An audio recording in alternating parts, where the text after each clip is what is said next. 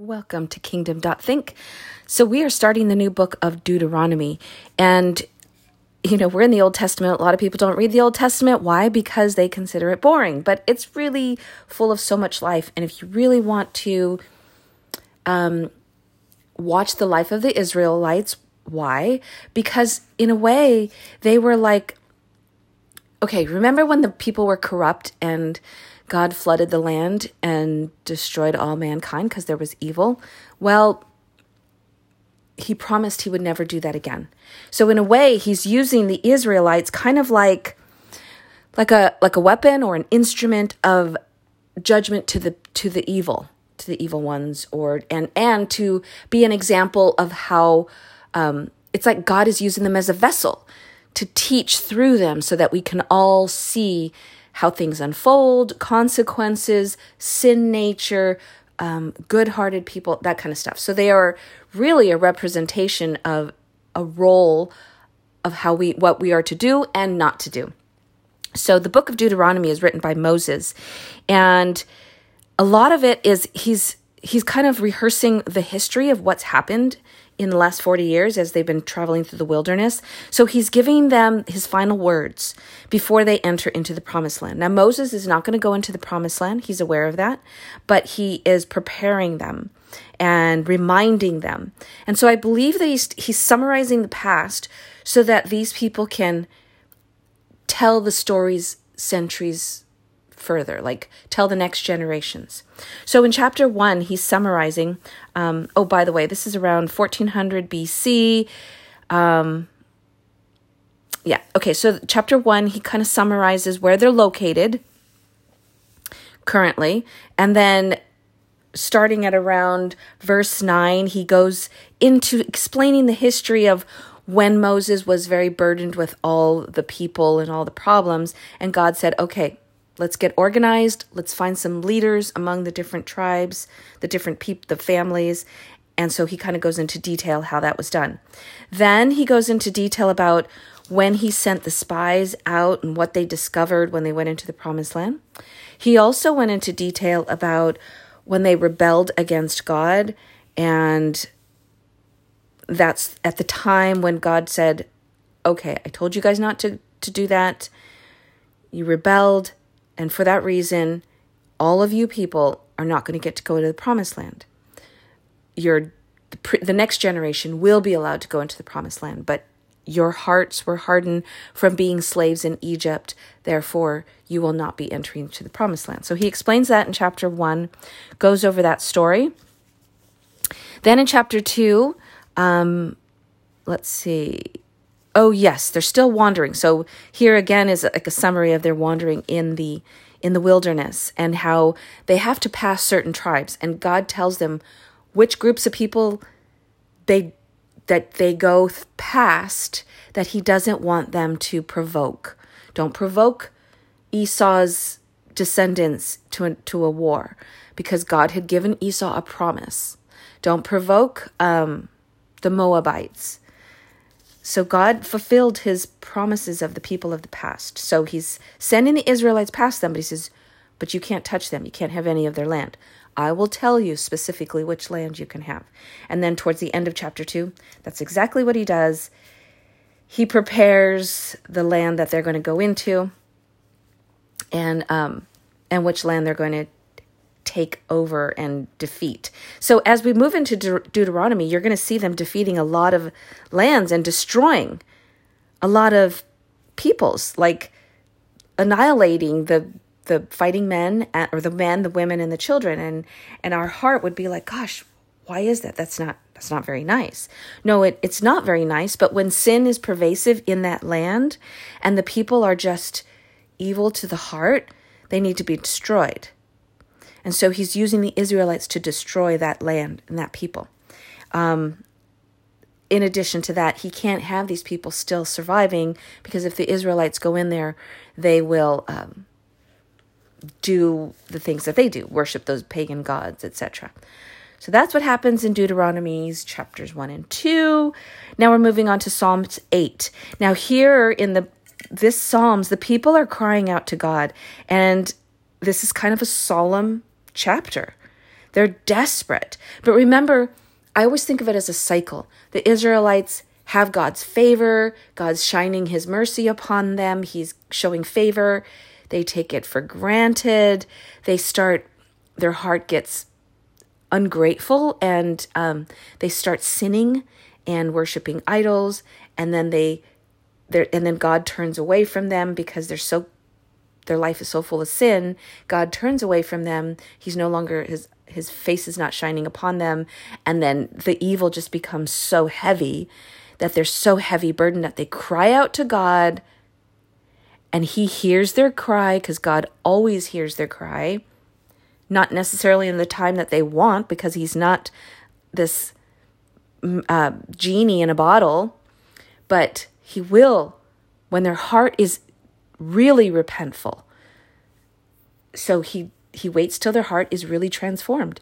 But they cry out to God, and then he hears their cry, and then he turns to them again with his mercy and his grace, and goodness happens again, and blessings happens to them again, and then good times happen again. So in this Psalms chapter 80, they're actually at the point where they're crying out to God. So their land has been invaded, and they're crying out to God. And so that's why it sounds very sorrowful, as if God's not paying attention. But he is. He's waiting for their heart changes, true repentance. And that's the same thing with us. Sometimes it's like, we want God, fix this problem in my life. And he doesn't do it right away. And maybe something we need to change in our own heart. So instead of just like, why isn't God doing what I asked? He's not listening to my prayers. He is listening, but he's waiting for us to change our heart. So we need to kind of go inside and say, where am I harboring sin? Where am I harboring resentment or unforgiveness? Where have I not surrendered? So in chapter 80 of Psalms, they have not surrendered yet. So I'll just read a little bit, because I've been explaining so much here. Hear us, shepherd of Israel. You led Joseph like a flock. You who sit enthroned between the cherubim and the blah, blah, blah. Awake your might. Come and save us. Now we're in verse 3. Restore us, O God. Make your face shine on us, that we may be saved. How long, Lord God Almighty, will you anger smolder against the prayers of your people?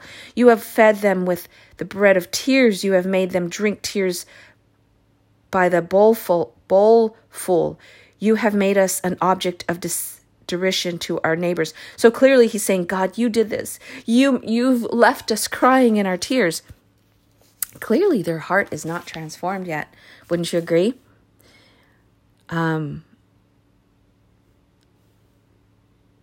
So he goes through this all the way down, and at the very end, restore us, Lord God Almighty, make your face shine on us that we may be saved.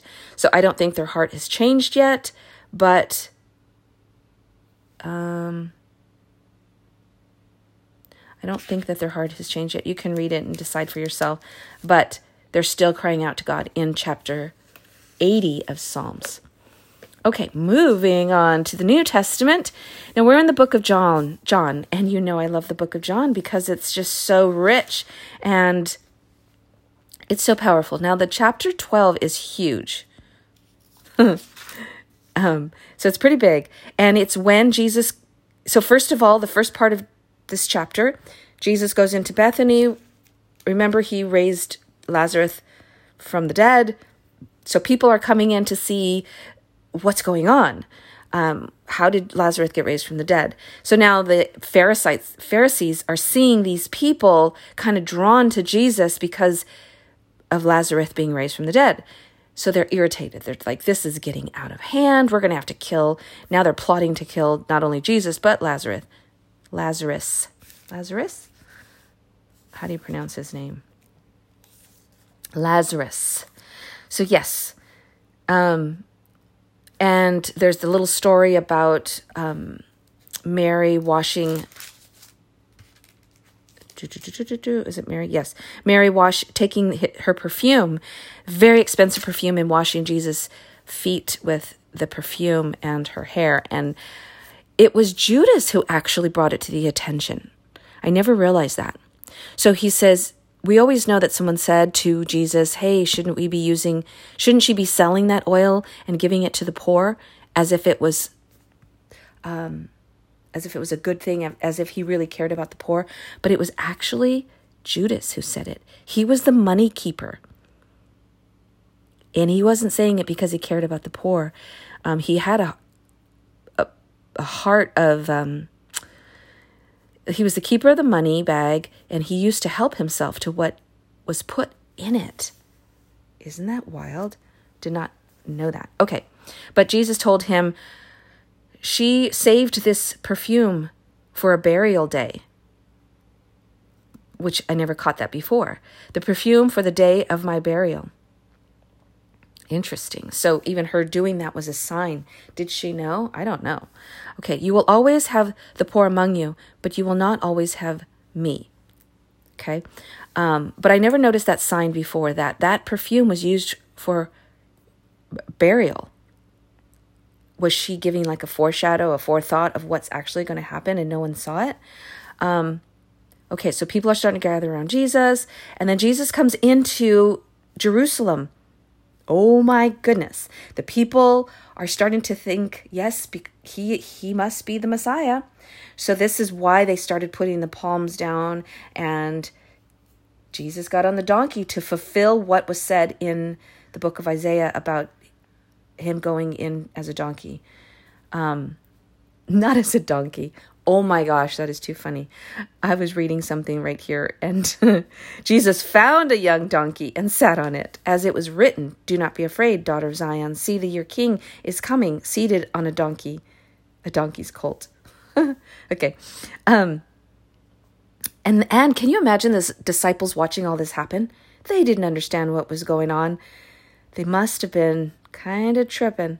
Okay. People are gathering around. Jesus predicts his death. Oh, this is good. I have to read this because we are in the book of John, and it's going to be, you can't summarize what Jesus says. The hour has come for the Son of Man to be glorified. Very truly, I tell you, unless a kernel of wheat falls to the ground and dies, it remains only a single seed. But if it dies, it produces many seeds. Anyone who loves their life will lose it, while anyone who hates their life in this world will keep it for eternal life. Whoever serves me must follow me, and where I am, my servant also will be. My Father will honor the one who serves me. That is so good. That is so golden, because a lot of times we hear people say, you have to die to yourself, which is true. But what do we mean? Or so what are we supposed to do? Hate our life? We're supposed to lose our life? Well, he says it in such a great parable right here. Unless a kernel of wheat falls to the ground and dies, it remains only a single seed. But as you know, when a seed falls to the ground, the seed must burst open inside the ground, which we don't see, but the seed breaks open, and out of it produces a crop, a fruit. So good. So when you hear that verse repeated, that we must die, he who hates their life in this world will keep it in eternal. Just remember that vision of the seed bursting open, producing fruit. We get to do that. So when we die to our sinful self, or when we let go and we surrender our pride nature, our resentment nature, our sin nature, our anger, our hate, that ego side of us, when we die to that, then we can wholeheartedly serve Jesus and follow him. And Jesus is giving a perfect example of saying, can you just die to the ego so that you can produce fruit and bless others? And so good. Okay, so then Jesus cries out, now my soul is troubled, and what shall I say? Father, save me from this hour? No, it was for this reason I came to this hour. Father, glorify your name. I heard that verse before, and I felt like Jesus was showing a weakness, which is okay because he's in human form. But then if you read further, it says, a voice came from heaven. I have glorified it, and it will glorify it again. I have glorified it and will glorify it again. The crowd that was there heard it and said that it was thundered. Others said that an angel had spoken to him. But here's the part that I wanted to read. Well, of course, that part, because that's God speaking. But Jesus said, "This voice was for your benefit, not mine. Now is the time for judgment on this world. Now the prince of this world," Satan is the prince of this world, "will be driven out, and I, when I am lifted up from the earth, will draw all my people to myself." He said this to show the kind of death he was going to die. So Jesus wasn't necessarily showing a sign of weakness, but he was starting a dialogue. He started a dialogue that the people could hear, and then God from heaven replied so that the people could hear and see. So good. And then he talks about the light, how he is the light. Believe in the light, which is Jesus. You know, God is everywhere. Yes, God is light. But God is also this, what you feel, what you sense, this presence that's in every cell of your body. That is God. But Jesus is the light. Like, he is like a lighthouse. Yes, when you're out at sea and the sun is out, everything is easy to see. You can see the land, you can see other ships coming. But when it's darkness, when life gets dark, Jesus is that lighthouse. But even when it's bright, you can still see the lighthouse, and it's still where your target is. So you always want to be focusing on that light, like a lighthouse, in the darkness and in the daylight. And then he goes on to, okay, so then after he spoke this, and he talked about the light, about he is the light, he's telling the people, you got to understand this. He said, look, I've come onto this earth so I could be the light, because these are humans. We need to be able to follow something. Remember the Israelites? They needed something to see because they're human. And that's why they were they kept easily being influenced by idols. And Jesus is saying, okay, stop doing that. Focus, guys. I'm the light. Okay? So then he left and he removed himself, and probably to get rest and because ruckus was going to start. But there was still, oh my goodness, I could go on and on in chapter 12. Like I said, it's a long one. So if you're still with me, that's great. But then Jesus continues down at the bottom of chapter 12. Yep, there was still some disbelief. But that was already written in the past as well, that would happen. Okay, I'm going to read this last piece because it's Jesus speaking. "Whoever believes in me does not believe in me only, but in the one who sent me. The one who looks at me is seeing the one who sent me. I have come into the world as a light, so that no one who believes in me should stay in darkness." Oh, that's so good. I wish I could just expand on that. Oh my goodness. Okay. But I'm not going to, because we're going to move on. "If anyone hears my words but does not keep them, I do not judge that person." Oh my gosh. So even though Jesus is saying his words and they don't listen and they don't believe, he doesn't judge them. "For I did not come to judge the world, but to save the world." Jesus knows his purpose on earth. He came on this earth to save the world, not to judge the world. "There is a judge for the one who rejects me and does not accept my words. The very words I have spoken will condemn them to the last day. For I did not speak on my own, but the Father who sent me commanded me to say all that I have spoken. I know that his command leads to eternal life. So whatever I say is just, whatever the Father has told me to say." This right here is kind of you know how when a king gives a decree, he puts his stamp, his seal on that decree. Once he puts his stamp and his seal, it is the law. It is truth. This right here on the end of, I hope you lasted this long because this is good. At the end of chapter 12, Jesus puts his stamp, his seal on everything that he did on earth. He said, everything that I said, everything that I did was because the Father told me to say and do. I was used as a vessel by God for you people to be the light and to teach you how to live, to draw you closer to God. This is his stamp. This is his seal. That is so good. I hope you got that. I've never seen that before, and I've read this before, but it just didn't catch me in this way. That, my friends, was chapter 12 of John. Enjoy the read. This was such a good one. Have a good day.